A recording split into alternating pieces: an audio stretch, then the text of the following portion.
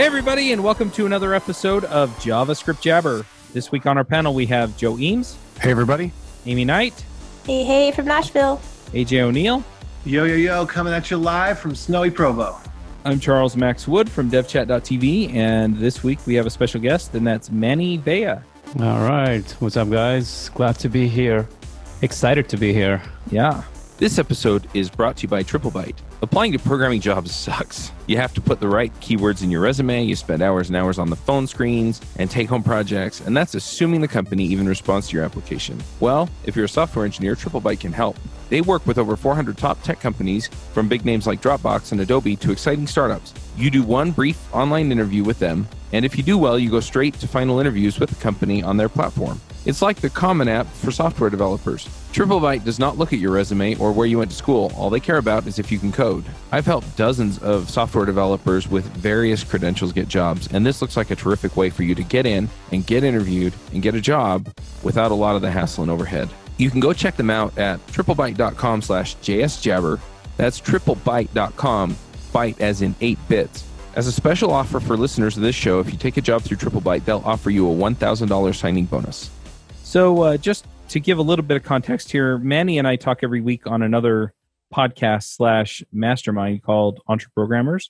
And anyway, it turns out that Manny's read like all of the productivity books ever written and summarized them for people. And we were talking and I was like, this is stuff that, my audiences would be interested to hear and will want to hear, will need to hear. So, we set this up. We did an episode on Ruby Rogues. If you want to go check that out, we'll probably talk about a few different things and a few of the same things on this one.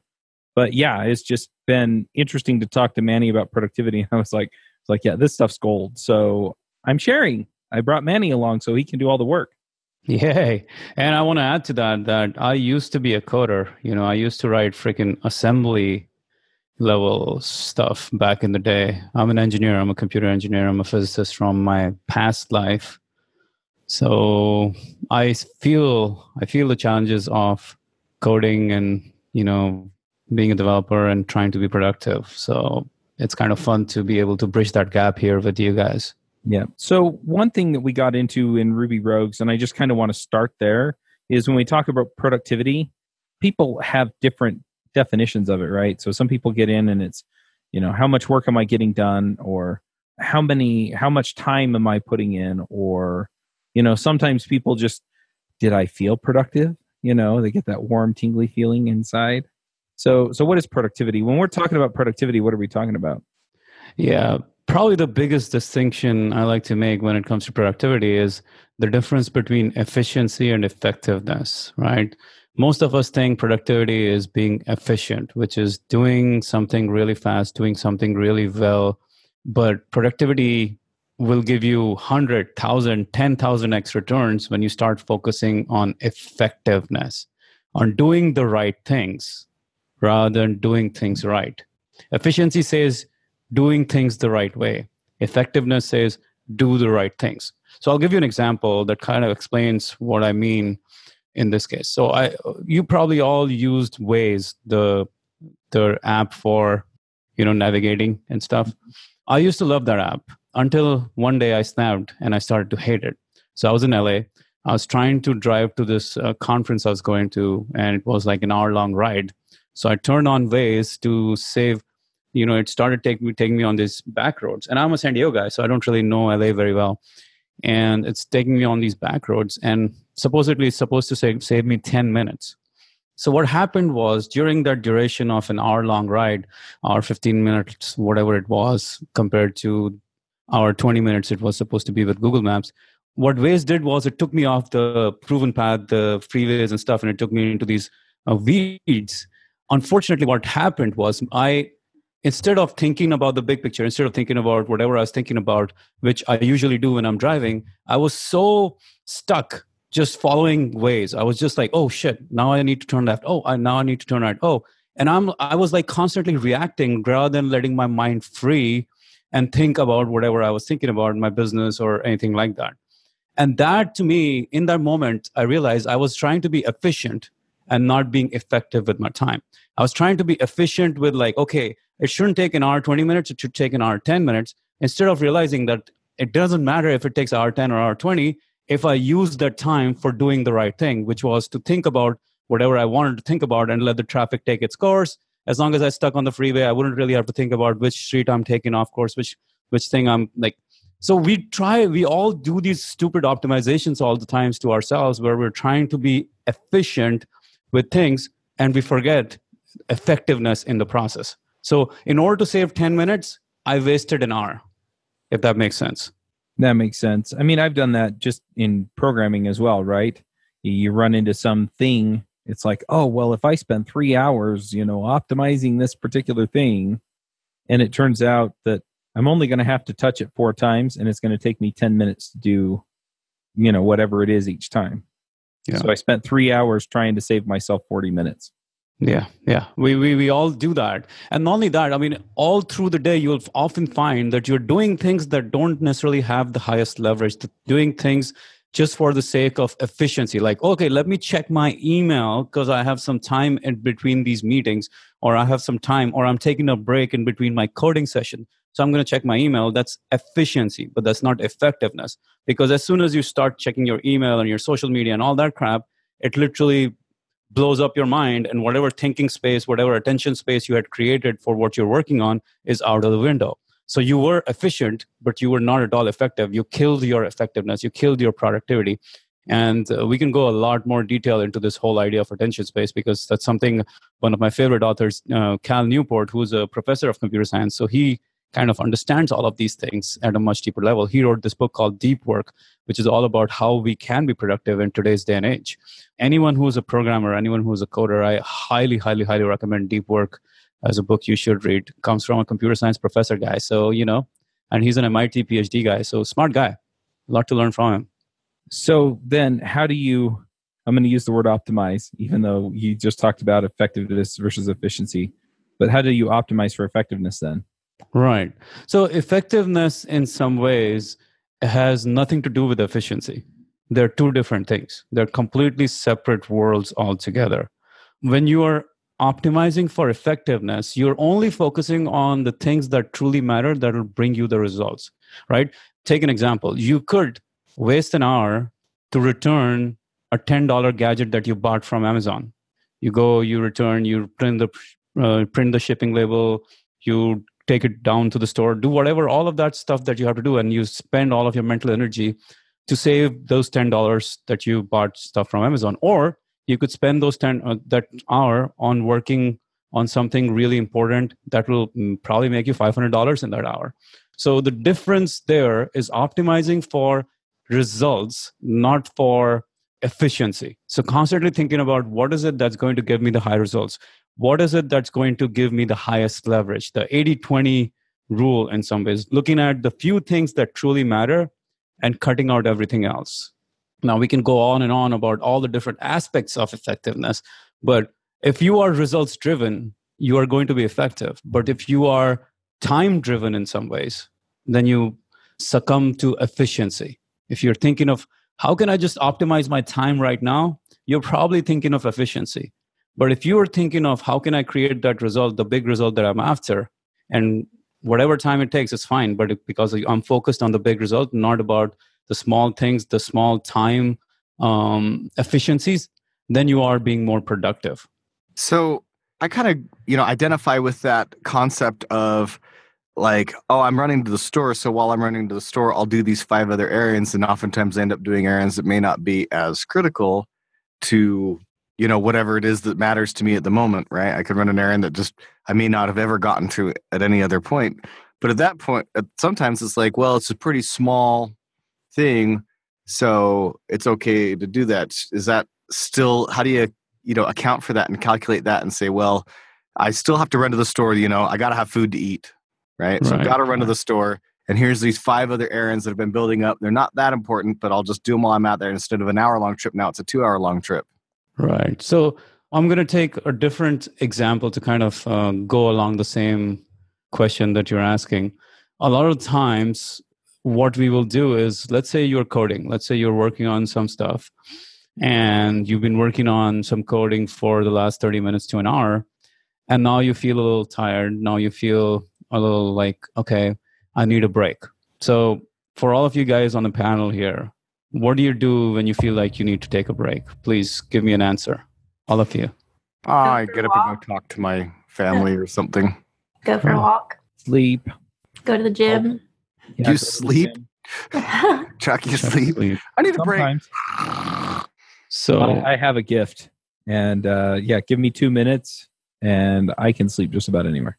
oh my God. That's a great gift, by the way. It is. I wish I had that. Right. Yeah, it's funny. It drives my wife nuts because she can't. She has to like unwind for a half me hour. too. So we get into bed and I'm like, okay, I think I'm going to go to sleep now. And she's just like, ah. And then I'm out and gone. Anyway. Man, that's amazing. So for I envy me, you. often when I feel like I need a break, it's because I'm actually not hitting flow. It's because I'm turning wheels, but work's not getting done. And so often that's a signal to me that I got to reevaluate my priorities of what I'm working on. Am I working on the right thing in the first place? Interesting. So it's more a function of feeling stressed out and distracted. And that's when you're like, I don't feel like I don't feel like I'm doing the right thing anyway. So that can take a toll on you too, right? It kind of, it's exhausting when you go through that process. So most of the times what people do, you guys have been telling me the good answer, not the bad answer, as when you check your email and when you check your social media and when you check your news sites, your CNN.coms and all of What that about stuff. playing a game?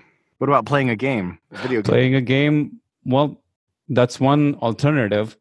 But again, you have to remember that so let me now paint the picture of what's called attention space.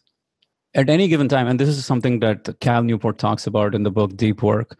Cal Newport is a computer science professor. We have a limited amount of space, attention space, available to us. Either we can use it to focus on the few things that truly matter. Let's say you're doing some coding and you're thinking about that coding, so you occupy all of that attention space with that coding, or you keep on switching back and forth between coding and checking email, and coding and checking Twitter, and coding and email or meeting or phone call or Facebook or news sites or all of that XYZ that most people do. Most people, as in 99% of us, are doing that, right? We're constantly shuttling back and forth between what's important and then going to distract ourselves. What's important, distract ourselves. Now, what that does is it creates a mishmash in some ways. What was supposed to be, our brains were supposed to be focused on that one thing, and now we're constantly switching. We're switching context. We're taking away the attention space with all of this crap that is bringing in, right? You're writing code and someone sends you this message about what Donald Trump did, and you check on that, you click on that email and you read it, or someone sends you, or your family member sends you an email, or you go on these loops for a while before you get back to focus. So every time you do a context switch, you lose tremendous focus, you lose tremendous clarity. And the key to doing high volumes of high quality work is to not be distracted for extended periods of time. No distractions allowed whatsoever. What I mean by that is no distractions means no email notifications, no social media notifications, no one freaking just barging into your door and saying, hey, I want you to do that, or I want you to do this, or what's going on with this and what's going on with that.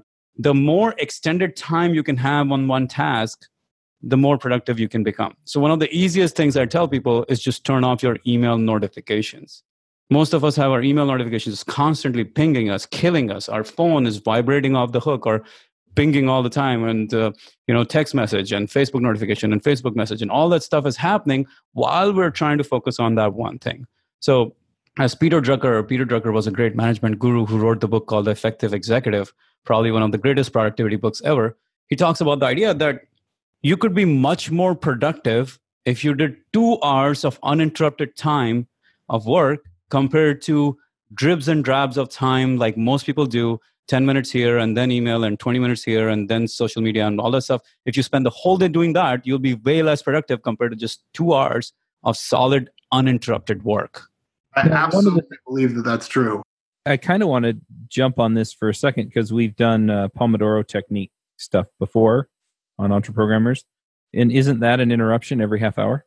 Yeah. So the way you want to think of it is An interruption is an interruption when you're polluting your attention space, right?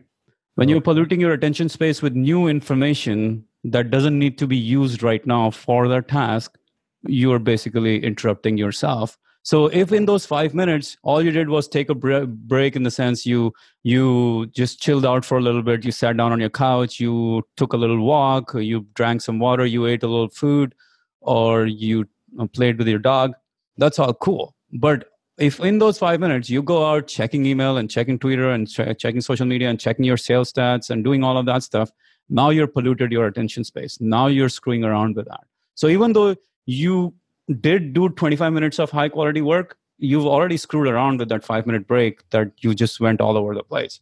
So the longer the duration of time you can stay uninterrupted, and the longer of the duration of time you can stay without polluting your thinking with random stuff, the higher the quality of work you will produce. So it's a correlation there. Now it's up to you. What is that length of time that you can devote, right? 25 minutes is the minimum you need actually to be able to focus. Anything less than that, you're just not even going to be produce anything of quality before you leave it. So at least for the duration of that Pomodoro, you've got to turn off all distractions. You got to turn off all your notifications so that you can focus single-mindedly on the one thing. So what Chuck and I and a couple of us guys, John Sanmez and Josh, we did an experiment one time, and I'm still I'm still like, we need to do this experiment more often, but some of you guys don't want to do it. The experiment was that we had to do 8 Pomodoros. We've had this argument, yes. 8 Pomodoros before 12 p.m. every single day. Now, it's a freaking hard thing to do. You would think 8 Pomodoros, that's just 200 minutes, 3 hours and 20 minutes of work. Man, it's so hard. It is so difficult to get those 8 chunks of time without interruption, right? 1 Pomodoro, then before 12 p.m. So, but it was also probably one of the most productive weeks for all of you guys. You know, Chuck, probably you agree with that. Yeah, 100%. It was actually, how do I put it? I got the most done, and it set things up for the next like 3 weeks, because a lot of the time was spent like prospecting for podcast guests and prospecting for podcast sponsors. And so over the next 2 or 3 weeks, I wound up closing a whole bunch of sponsorships, wound up getting a whole bunch of other work done that, you know, led to podcast guests getting scheduled and systems getting updated and stuff like that. It was really, really, really positive thing. And to be honest, the reason that I haven't continued with it is just because on Tuesdays and Wednesdays, my recording schedule is kind of nuts, and it makes it really hard for me to get 8 in. But, you know, now that you bring it up, I think I am going to go back and recommit to doing it at least Monday, Thursday, and Friday, because those days I tend to have less scheduled. Of course, Mondays have been filling up with interviews for the interview shows, but even then, those typically last a half hour, so they fit into a Pomodoro technique type setup. Right. And it's something very interesting you said. What you said was you did high quality work, right? Mm-hmm. You did very high leverage work. So what happens is when we become intentional with our time, when we become hyper focused and intentional with our time, and the longer the chunk of time we carve out, the more intentional we become about that time use. And when we become intentional, we're going to start thinking of what's the right thing to do, rather than let me just respond to this message. Let me just respond to this email. So what we do in Pomodoro is make sure we already set an intention of what I'm going to do for the next 25 minutes, rather than just sit in front of the computer and respond to things. Responding to things is a very dangerous thing. It will kill your productivity. You have to become more of, you choose when you do certain things, rather than constantly responding to people, responding to requests, responding to inquiries, responding to all of that stuff. So, question, this seems like this might actually have a corollary to programming style. Like when we're trying to be efficient with computer systems, we actually, I think we talk a lot about like event-driven or lazy evaluation. Like, is this the inverse of that, or is this the same in a different way? I'm not sure of lazy. Can you tell me more about it? So lazy evaluation being that you, instead of doing, say there's 10 tasks to do, you don't do all 10 tasks when the 10 tasks come in. You do more single piece flow where like a request comes in, you fire off to let the disk go fetch some data. Then when you get the event back, you then process the next piece of information. So you only process one piece of information at a time as the unit of work is being driven through the flow, rather than saying, oh, a unit of work came in, let me spawn off, it needs 6 things done, let me spawn 6 of them. You instead like stack them. I don't know if that's a great explanation. Maybe somebody else could correct me on that, but that's what I think of when I think of lazy evaluation and event driven. That's interesting. Though you are still you're responding to the events as they're coming in, and then making the computer it's making a decision at that point. Is it like, should I do this or not do this, or should I do this later or not do this right now? So I have a good example that's not with a computer that you could probably easily apply to computers. So let's say that you're working in a retail store and a shipload of retail supplies just came in. And so you're going to take these shirts and you're going to unbox them. And then once you're done unboxing them, you're going to put them on hangers. And then once you put them on hangers, you're going to be sorting them. And then once they're sorted, you're going to take them out to the floor. Versus single piece flow or lazy evaluation would be, you get a box, you open it, you take the first shirt out, you put it on a hanger, you put it in the column where it needs to be sorted, but then maybe you don't go take it out to the rack right away, because that is something where it actually does make sense to queue it up for the next task as kind of a shipping type cycle.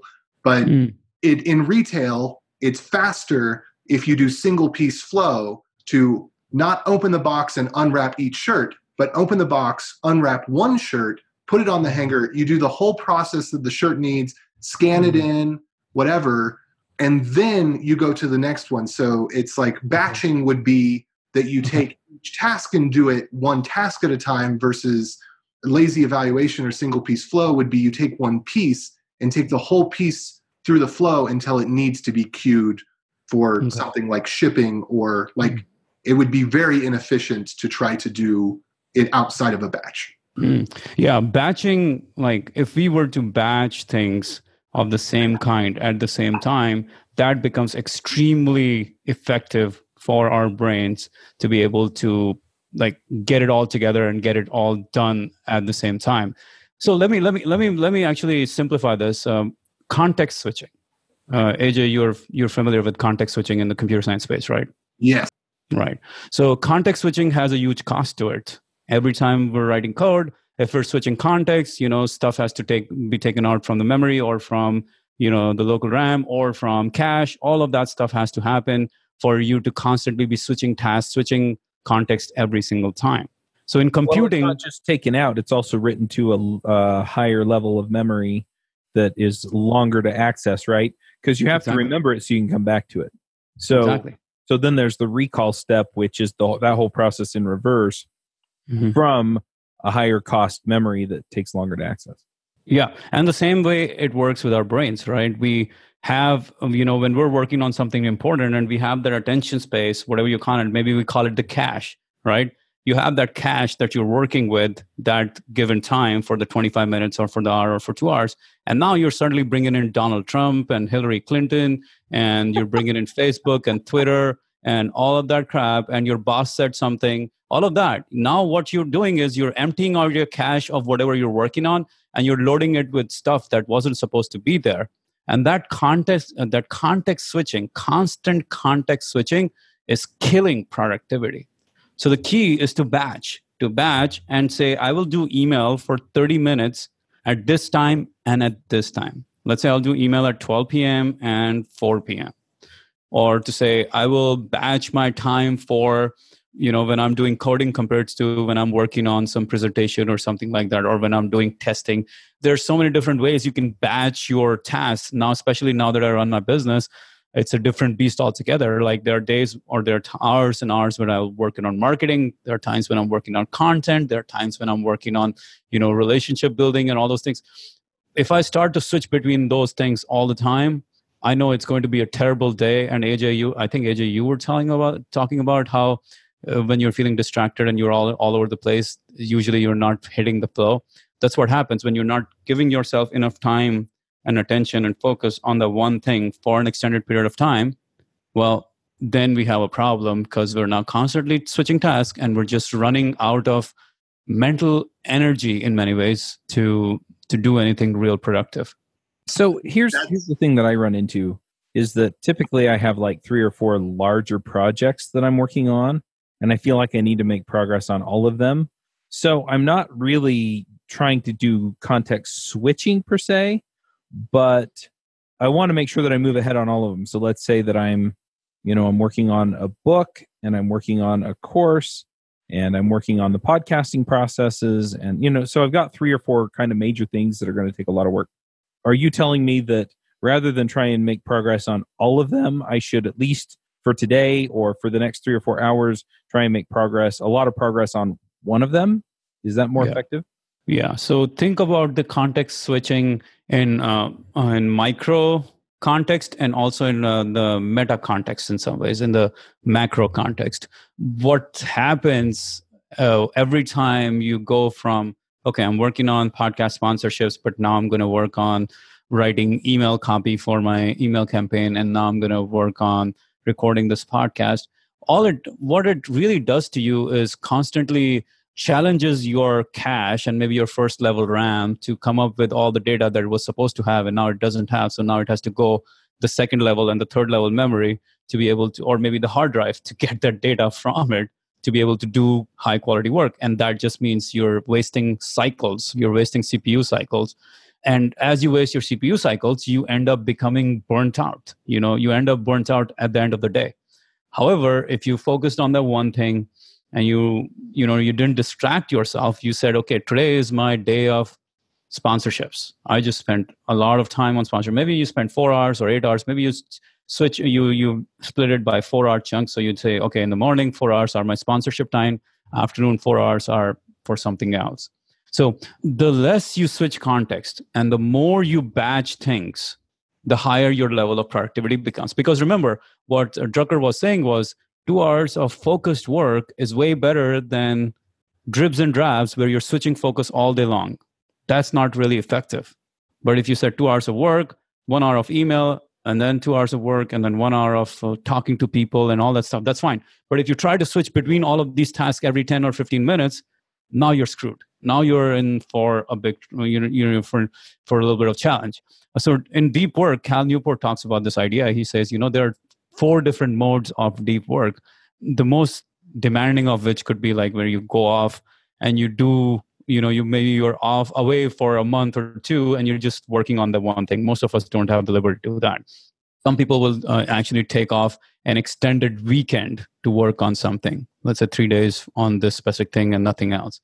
So those are like monk mode or alternate modes. But then you go into more of daily modes of operation where you say, okay, today I just work on this one thing. Or another easier mode of operation would be, okay, for the next hour or 2, I just work on this one thing and then I work on that thing.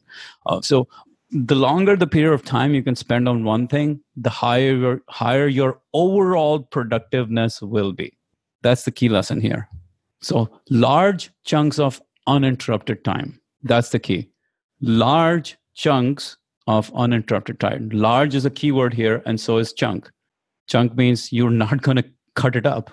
And large means the larger it is, the more productive you can be.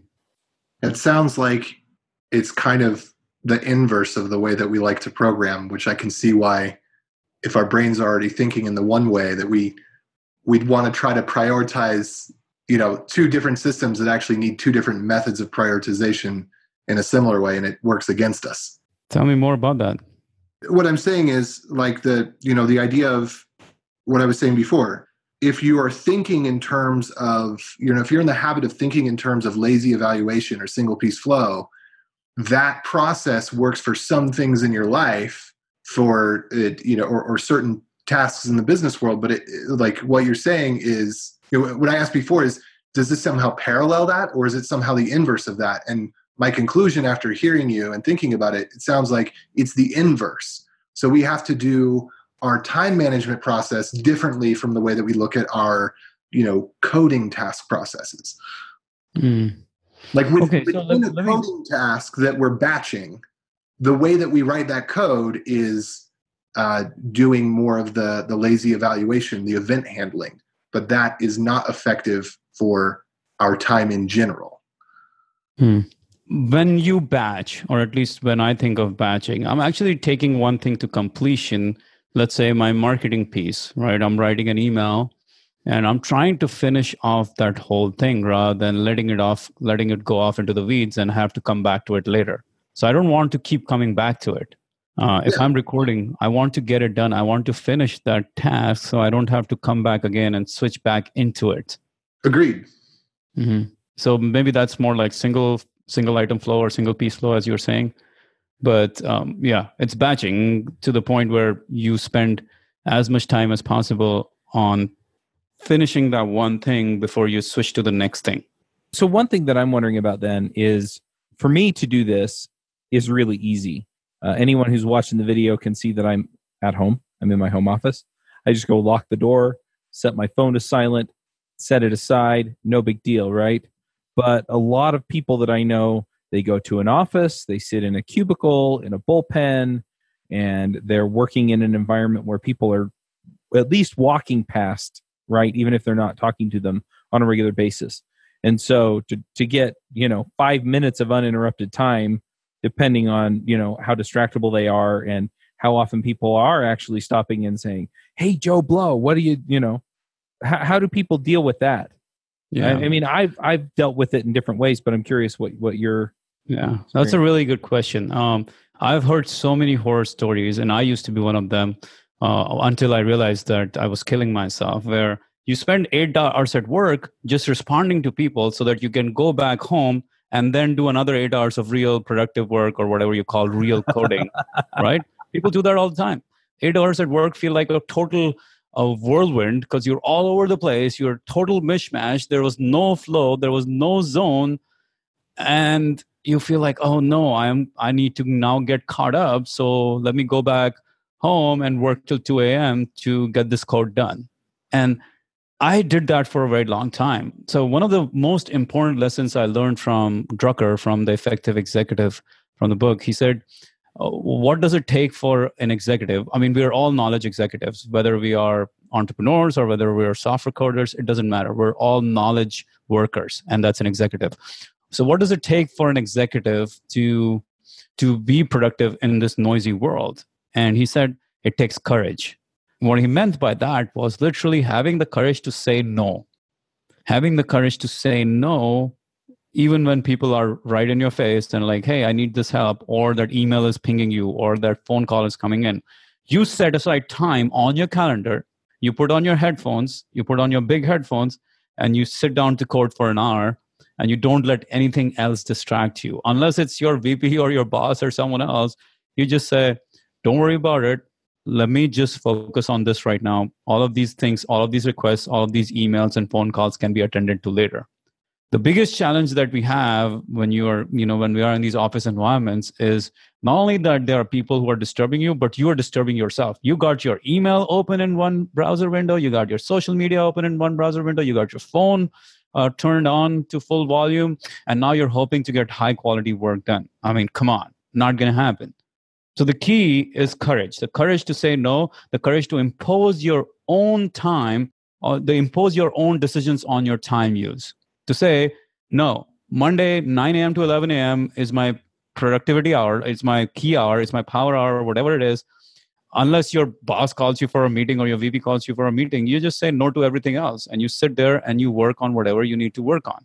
So it will require courage to say no to a lot of things. But with that courage will come clarity, because you will now start to do more important things. One of the things that happened when I was working in corporate America in Fortune 500, I used to manage $1 billion cell phone projects for my cell phone customers. So what would happen was I would constantly get pulled into these fires, like, hey, this is happening, we need to resolve this, we need to do this, blah, blah, blah, blah. And all day would be spent like that. But when I read those books, a lot of those books, I started to learn that these requests are endless. These interrupts are endless. They will always be here, right? So they will true. never go away. Oh my gosh. Well, and I would run into this, and I wouldn't be the guy managing anything, right? I was managing me, and it'd be, hey, quick question. By the way, hey, quick question is like the bane of my existence for like 3 years. Yep. So what I ended up doing after I learned these productivity techniques, I said, okay, screw all of this. I'm going to be, maybe some of these people will think I'm the bad guy or whatever it is, but when I set aside 2 hours in the morning on Tuesday, 10 to 12, that's my thinking time for the project. I don't allow anything else to come in during that time. That's when I sit down to create my reports. That's when I sit down to create, like, look at the project at a big picture and see, okay, what is it that we really need? Rather than me attending to these fires, how can I make sure that we create systems so that these fires do not happen, right? Until you have that space, the clarity of thinking and the space to think, you will constantly respond. But once you create that space, once you have that window of time, now you can actually create rather than constantly respond. So once I had that space, once I imposed that courage and said, no, I'm not responding to all of that shit right now, because I got to focus on thinking much bigger than just the stuff that is happening in the moment to moment to moment. And when I started doing that, I started to create systems, I started to create process, I started to think much bigger than what I was thinking. I started thinking about how I can actually accelerate all of this without having to run like a crazy madman, getting just step 1 or step 2 done. Let's think of how can I do the right things. Again and again, like the whole productivity mindset shift comes from going to higher level of results, thinking of how can I create the highest possible results in the time frame, rather than thinking of how can I use my time, right? How can I efficiently use my time is a very bad question. How can I create the highest possible results is always going to get you much more bang for buck, no matter what. Yeah, it's interesting that you bring this up, because when we did the Pomodoro challenge, what I ran into was that, I wasn't willing to spend the time going, okay, what do I do now to be, whatever. I actually sat down on Friday afternoon and I put stuff into, this is what I got to get done Monday. This is what I got to get done Tuesday, Wednesday, Thursday, Friday. And this is my backlog. And then when I went to do the Pomodoros, all I had to do was look at my list, right? And so I batched up the planning and then I just worked through the things. And what it did is it made me prioritize stuff, right? Mm-hmm. So the important stuff was the stuff that I put at the top of my list for each day. Then I worked through it from there. And the other thing that happened was that I would put all of one thing on one day, all of another thing on the other day. And I would just batch through that stuff like crazy. And so like when I was doing guest outreach or sponsor outreach or anything like that, I would spend 2 or 3 hours just doing the same thing. So I was, finding and emailing people and, or doing the follow-ups or reaching out on social media or whatever it was that I was doing. And it was interesting too, because you said, don't get on social media because you'll pollute your attention space. But since I was so focused on the one thing, I never actually went to the place where I was reading my feed, right? Mm-hmm. I was in the messages or looking up the companies and following them or things like that. So, yeah. The amazing thing about like when you become intentional with your time is you also become intentional with your overall life in some ways. Like now, you stop responding to the small things. You stop attending to the small fires. You stop being constantly in the reactive mode. You become much more proactive, right? In 7 Habits of Highly Effective People, Stephen Covey talks about the idea, like the difference. One of the most important habits is to be proactive. And you become more and more proactive, the more you choose how you're going to spend your time. And just the act of setting up those time blocks will force you to now figure out, okay, well, I better freaking use those time blocks properly rather than just say, I'm just going to waste my time. So I guess the thing that I'm wondering now is, okay, I'm going to put my phone down, I'm going to lock my door. I'm going to do all this stuff to get rid of all the distractions. And I'm blocking out this time so I can get it done. So I'm going to talk to my wife or my coworkers or whoever, right? Make sure that they know, hey, look, I'm going to check all my messages in a couple hours. Now what? Like, how do I up my game once I'm in that time block? Nice. So once you're in that time block and there are no distractions, one of the most important things you can do for yourself is to constantly think 80-20. Constantly think, what is the 20% that will give me the 80% results, rather than just be stuck in the current paradigm that you're in, right? what are the few things that truly matter and how can I cut out everything else? So the higher level game of productivity in some ways is where you boil it down to just a few things that you do truly well and everything else is useless, right? You constantly thinking of, okay, what can I cut out rather than what can I add to my plate? You know, the essentialism mindset in some ways. I interviewed Greg McCune on our podcast. He's the author of New York Times bestseller Essentialism. He talks about the idea that ultimately the biggest companies in the world or the people who are winning the most are always the ones who have cut down most of things in life, not added a bunch of things. So it's more of editing rather than more is the mantra. That's the challenge we face a lot of times. That's the challenge we need to overcome as to how do I do a few things that truly matter. Bruce Lee, he used to say, I'm not afraid of the man who has practiced 1,000 kicks. I'm afraid of the man who has practiced one kick 1,000 times. All right. So the key there is that we start to cut out things. We start to focus on the few things that truly matter, and everything else is total waste. And that's a very meta level perspective on productivity in some ways, because that's when you're basically becoming what has happened now that once you're focusing on the few things that truly matter, now what you're doing is you're creating almost infinite block of time for yourself, because there's only one thing you really need to think about. So your productivity kind of keeps on going higher and higher and higher because you're focusing on a very few things that truly move the dial. I feel like I'm hogging the mic a little bit, but I want to ask a follow-up question to that. So you're talking about focusing on the things you do well and getting better at the things you do well. For me, the way that I do that is I delegate a lot of the other stuff, or I'll build a system around it, right? So that somebody can do it efficiently, or, you know, it gets handled by a computer somewhere or something like that. For somebody who's not in a management position where they can't delegate some of the stuff they're not good at, how do they get those things off their plate so that they can be the most effective while they're working? Yeah, I mean, we all have to start where we are, but the key in some ways is you have to identify what is your highest value activity, your most valuable activity every given day. What is your highest leverage activity every given day? No matter what position you are in, you always know what is it that I do here that creates the most value. So if you focus on that thing to the exclusion of everything else, you will find ways to do the best possible work compared to everyone else around you, right? What is it that I create the most value for in this business, in this company, or for myself? What creates the most value in this business? What creates the most value from my perspective? So identifying your most valuable activity, as I call it, is one of the most important things, especially if you are in an organization or even as a business owner. It comes down to the same idea of focusing on that one thing that truly matters. There are very few. There are a handful of things, maybe 3 things, even no matter what kind of job you're in, that truly move the dial in your job. Everything else is just taking you away from that.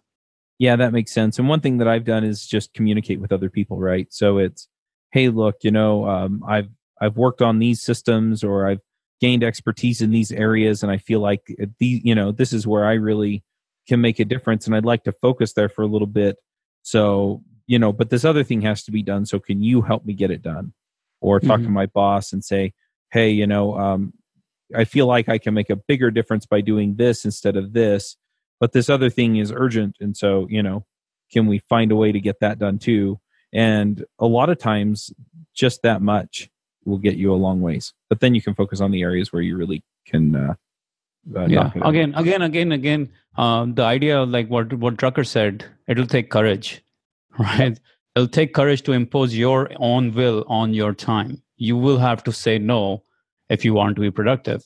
I mean, Warren Buffett said it. Has said it numerous times. He's like, the difference between people who do well and people who do exceptionally well is that people who do exceptionally well say no to almost everything, right? So the ultimate meta level of productivity is how can you boil it down to a very few things, or maybe one thing.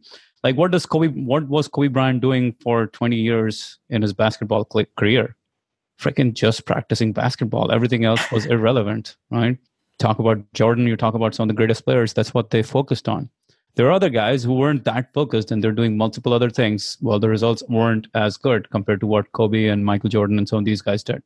So that's the key there. Like once you have that time slot, which is going to be very hard for most people, like having those time slots will constantly challenge you because they always require courage for you to impose your will on that situation rather than letting people just take you in all these different directions. Yep. Yeah, I changed my mind again. I think this is a hybrid. This is you're batching the right things. You're paralyzing, not both sense of that word, the right things, both in parallel and stopping the right things. And you're setting a time, a Pomodoro, to do this batch work. You're setting a time, a Pomodoro to do this parallel work. You're setting not time to paralyze things because that's just things you don't bother with. But maybe you also set a Pomodoro for the intermittent work so that it doesn't just pile up and become a huge, obnoxious, stressful mess. Yeah, that's really good. That's a very good observation, AJ. It's impossible for most of us today to just say, okay, I'm going to do this and everything else can go to hell. So the key there is to not let that social media and email distract you all the time, but setting a batch of time for that, right? So if you're working 4 hours on your most important things and you batch 15 to 20 minutes or 30 minutes for your email for twice or thrice a day, you will get so much more clarity and focus because you're not constantly interrupting yourself with that new feedback, that new data, that new stuff. And now you can just be free in some ways and you can think about, okay, well, I know I will check my email at 4 p.m. or I know I'll check my email at 12 p.m. And so it's not a big deal. It can pile up. If people really need me, then they can call me. And that's the emergency thing. But everything else can just wait. So yeah, you want to have actually predetermined times for your almost grunt work, as you want to call it. All the checking stuff that you need to do or all the maintenance work you need to do, what Cal Newport calls shallow work, right? The title of his book is Deep Work. So deep work is your high quality, high volume, highly productive work. Shallow work is everything else. Shallow work is checking email, responding to people's requests and phone calls and Twitter and Facebook and all that stuff. That's shallow work. Deep work is whatever creates the highest value in the business right now for you or for your employer or whatever it is. So you should schedule your shallow work as well. So you don't let the shallow work take over. Yeah, I tend to do that. And to me, email is kind of shallow work, right? Because I switch contacts for each email. I mean, when I'm doing sponsorships and I'm answering those emails, it's not as much because I'm kind of in the same headspace, even though I'm dealing with different people.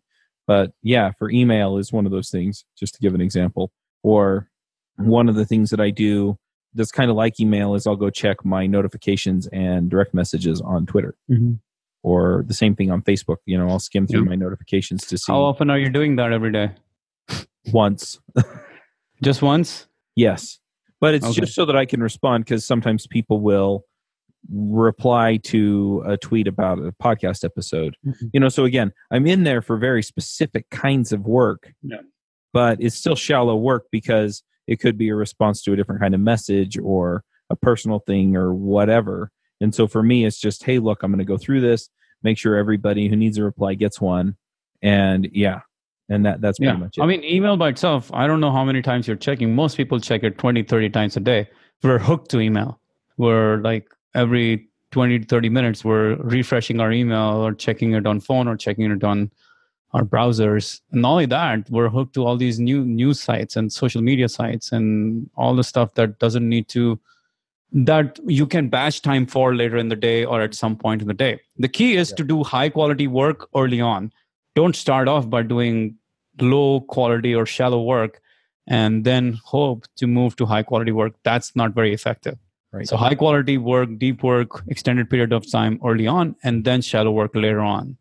So I read a fortune cookie that said, if you have 5 minutes, use one of them to plan what you're going to do with the next 4. That's a good one. I usually subscribe to the 1% rule of planning. So the 1% rule of planning is really as simple as take the time duration you're going after. Let's say a day. Our day has 24 hours, 1440 minutes, 1440 minutes, right? So 1% of 1440 minutes is around 15 minutes. So you spend 15 minutes planning your day, you will get so much more done than if you never planned. Same if you do for a week. A week is 7 days, 168 hours. So 1% of 168 hours is 1.6 hours. So you take a couple of hours to plan the week. So effective. You can basically extrapolate it all the way to the year. 365 days. You should spend around 3.5 days planning your year. Maybe a weekend, something like that, to plan your year. So really simple rule of thumb, 1% rule of planning, what I call it. I like it. Yeah. Planning and review go hand in hand, by the way. You can't do planning without doing a solid review.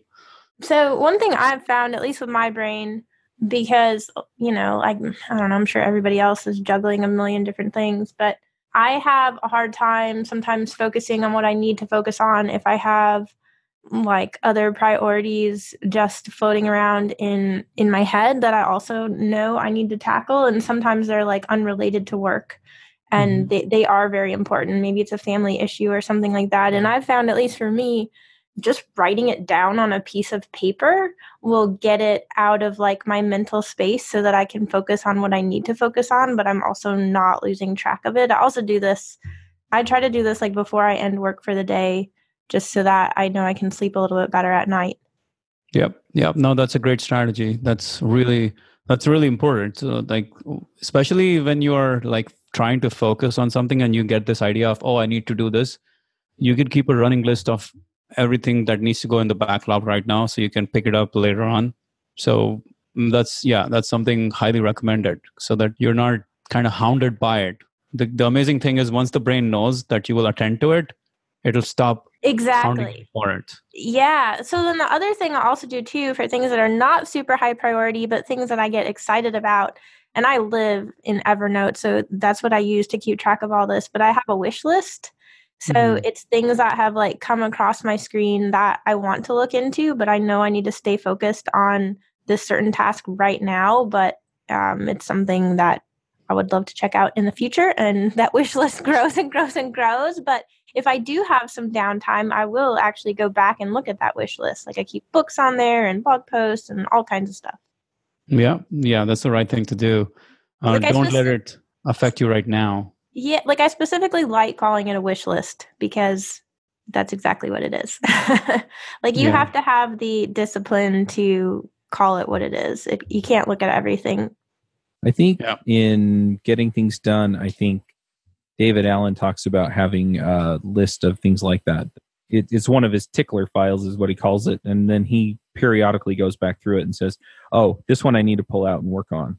Or, this is something that wasn't relevant then, but it is now. And so then he can go back through it periodically and just, know that it's there and see if there's anything that he needs to attack now. Yeah. So I interviewed David Allen on our podcast, on the 2000 Books podcast a while ago, about his book, Getting Things Done. And one of the things he was, he was talking about when I asked him, so what's the one thing that people don't do that could really help with their productivity? He's like, people don't have a maintenance routine. Just like what Amy said, like having that list, but also having a maintenance routine, like once every week, you go through that list and clean it out and take action on it and constantly prune it and keep it clean so that your mind is always calm. Your mind is always able to focus on what's important because it knows everything else will be attended to. When the mind doesn't feel like everything else is getting attended to, then it's all over the place. It's kind of distracted. It's concerned about stuff that's not going to happen. But once the mind starts to feel like, everything is going to be attended to because I have time set up for that, right now you can be appropriately engaged. That's what David Allen talks a lot about, like being appropriately engaged with the task at hand, whatever engagement it demands of you. Yeah, I love it. And then the other thing that you keep bringing up, Manny, is the thing that's most important, or the thing that's going to have the highest impact. I think in The One Thing, is that the book where they basically say you want to work on the thing that is going to make something else easier or unnecessary? Everything else. Everything else, yeah. And so what is that thing, right? The thing that's going to have that kind of impact, so you're not even thinking about it or worrying about it, or if you do have to think about it or worry about it, it's pretty minimal. Yeah. So it's amazing how the principles of focus and productivity probably haven't changed in ever, right? The one thing and essentialism are basically the same concept, in my opinion, right? They're written by two different guys. But meta level, they're attacking the same problem as people are just, if you don't know what your one thing is, if you're not clear on the few things that truly matter, now you're scattered, you're all over the place. So focusing on the one thing and letting everything else go, and focusing on the one thing to the exclusion of everything else so that everything else becomes unnecessary or irrelevant is crucial there. And the more you do that one thing, the more everything else keeps on becoming unnecessary. Well, I'm sure we've only scratched the surface of all of the stuff out there on productivity. And Manny, I know that you have these book summaries out there. Do you want to just talk a little bit about the book summaries and the stuff that you've put together for productivity? Because, I mean, it's one thing to go and read all of the books that you've read. It's another thing to kind of get a shortcut on this and be able to go, okay, these are all of the key points out of all of these books, and these are the ones that really apply deeply to me. Yeah. So here's the thing. One of the, not everyone may or may not everyone has the time to read all the books. And what I do is I take these awesome books that we've talked about. I took 50 of the greatest productivity books that I've ever written. I read them, I studied them, I took notes, and then I summarized them into videos. And these are like quick bite-sized videos, actionable videos. So 50 summaries, they're literally like 10 plus hours of video content that I created just to summarize all these ideas. What happens is, with productivity, you think, okay, I got it down. I understand this one thing, but there's so many different depths to this thing. One book doesn't always have the answer. There's quite a lot of things that come together for you to become truly productive, for you to feel like, okay, I got control of this whole thing. And so I have put all of these together in one course called the 10X Productivity course, where literally these are 300 of the greatest ideas in the world of productivity, 300 of the greatest ideas in the world of productivity, time management, habit formation, goal setting, strategy, leverage, the 80-20 principle, all of those, mind performance, like how to perform at your highest levels when it comes to your brain, all of those things, all of those ideas are in that program. And I think, Charles, Chuck, we're going to do some sort of deal with the listeners. And if they check out the course and enter the promo code DevChat, I'll have a nice discount for them as well. So we'll leave the link in the description, in the course description, in the show notes somewhere, so that people can buy the course. And I also have a few other courses along with this, one of which is, what I found was procrastination becomes a big problem for most of us. And there are quite a few books on procrastination, but they're very prescriptive. So I took all the data, all the knowledge I had learned, and I created a real course, step-by-step course on how to defeat procrastination. And a bunch of other courses as well I created around the topics of procrastination, because I felt like, around the topic of time management, because I felt like it's easy to read book. Unless you apply it, it's not going to be useful. You can have all the book knowledge, but you have to apply it. So every one of the courses is very application oriented, where you go, you take the data and you apply it and you see the results. So that's the key. Yeah, and I've gone through part of the productivity course just because Manny and I know each other, and so I got a copy of it. And I've been busy, so I haven't been able to go through all of it. But what's there is, it's gold. I mean, there's so much stuff there. Some of the summaries were books I had already read, and it was a nice refresher. And others, it was like, oh, that's pretty deep, and gave me something to really kind of think through and change the way that I'm doing things. And I think that's the other principle with this, is you go in, you get these ideas. I mean, the ideas out of the show, the ideas out of the course, and then it's, okay, what am I going to do? What am I going to change to make a difference? And it's amazing how just a couple little tweaks, or sometimes big tweaks, to what you're doing make a huge difference. And when we're talking about productivity and being more effective, it means you get a lot more done. Yeah. An hour of your time is worth a lot, right? But if you are not using, whoever it is who's listening, even if you save 1 hour of your time over the next 1 year by learning about productivity, by figuring out different productivity tips, tools, strategies, techniques, all that stuff. Let's say you saved just 1 hour. I think you saved a lot more. You would save a lot more, but let's just say 1 hour. that's 200 hours, 200 working days, 200 hours, or maybe 365 days if you work all day long every day, 365 hours saved, 365 hours that you could put to better use. So you have to think in terms of how much time you could save and how much time you could use for other things in life, rather than think about, oh man, I have to spend 5 to 10 hours consuming this content and taking notes or thinking about how to apply this. Well, those 10 hours are going to come and they're going to go by. But if you're not productive, if you don't use your time well, those 10 hours don't really have any value, because you will consistently abuse those 10 hours into 100 hours, into 1,000 hours all your life. Productivity is one of those things you learn today and you literally will keep on applying it for the rest of your life. So every year of your life becomes more productive compared to what you would have been on a baseline. Yep.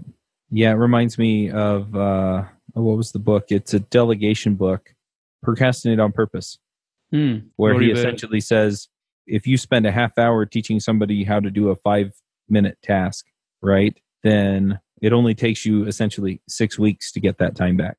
And then you have it back forever, right? So then it's worth, 20, 30, 50, 100 times the half hour that you put in, even though up front you took a little more time to do it. So that's very true. And that's how I see self-improvement in general. Yeah. We become short-sighted and we think, let me just do right now. Let me just finish up stuff right now. And when we don't think of what's the long-term repercussion of not using our time properly, not using our brains properly, we think of, oh, let me just get back home and then someday I will become more productive. Or let me just work harder and longer and I become more productive. But that's just not the recipe for success in the long term. It's more of a recipe for pain. Yep. All right. Well, that code was DevChat, right? Yep. And we'll have a link in the show notes. We'll have the link in the show notes for that code as well. This episode is sponsored by Sentry.io. Recently, I came across a great tool for tracking and monitoring problems in my apps. Then I asked them if they wanted to sponsor the show and allow me to share my experience with you. Sentry provides a terrific interface for keeping track of what's going on with my app.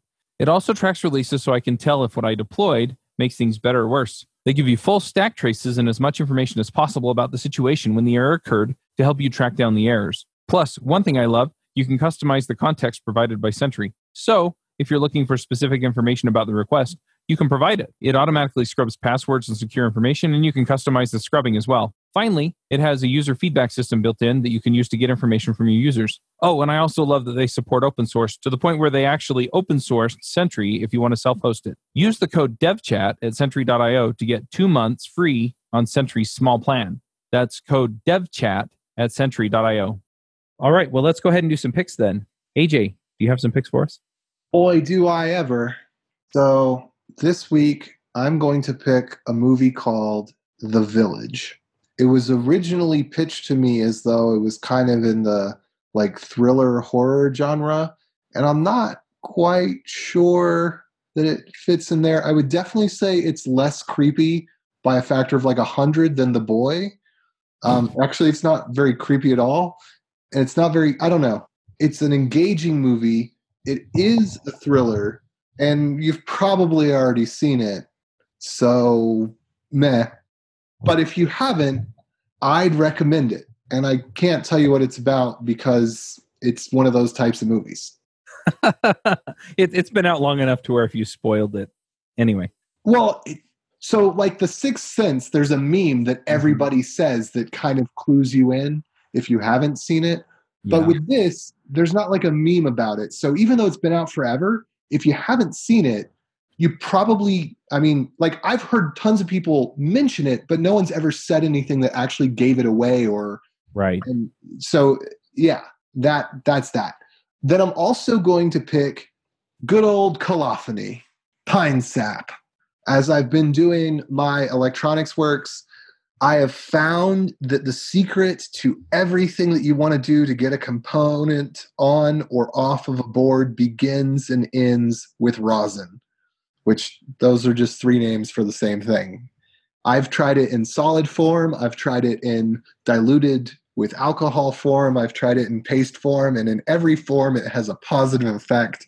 And you could do what seem like impossible things if you just put flux on, do whatever you're trying to do, and put flux on again if it didn't work, and then put flux on again when you need to redo it in the future.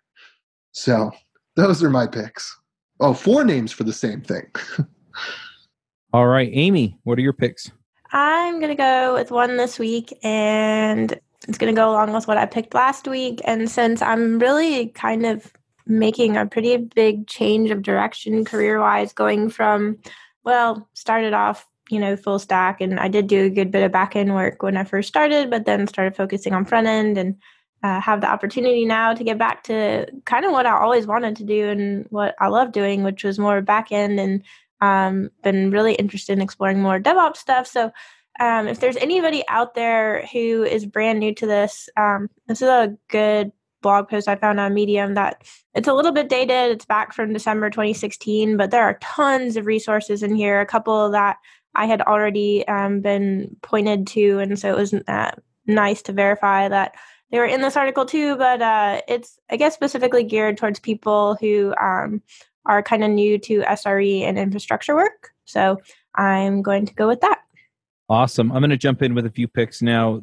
One of them is something we talked about on the show, and the other one is something that we didn't talk about on the show.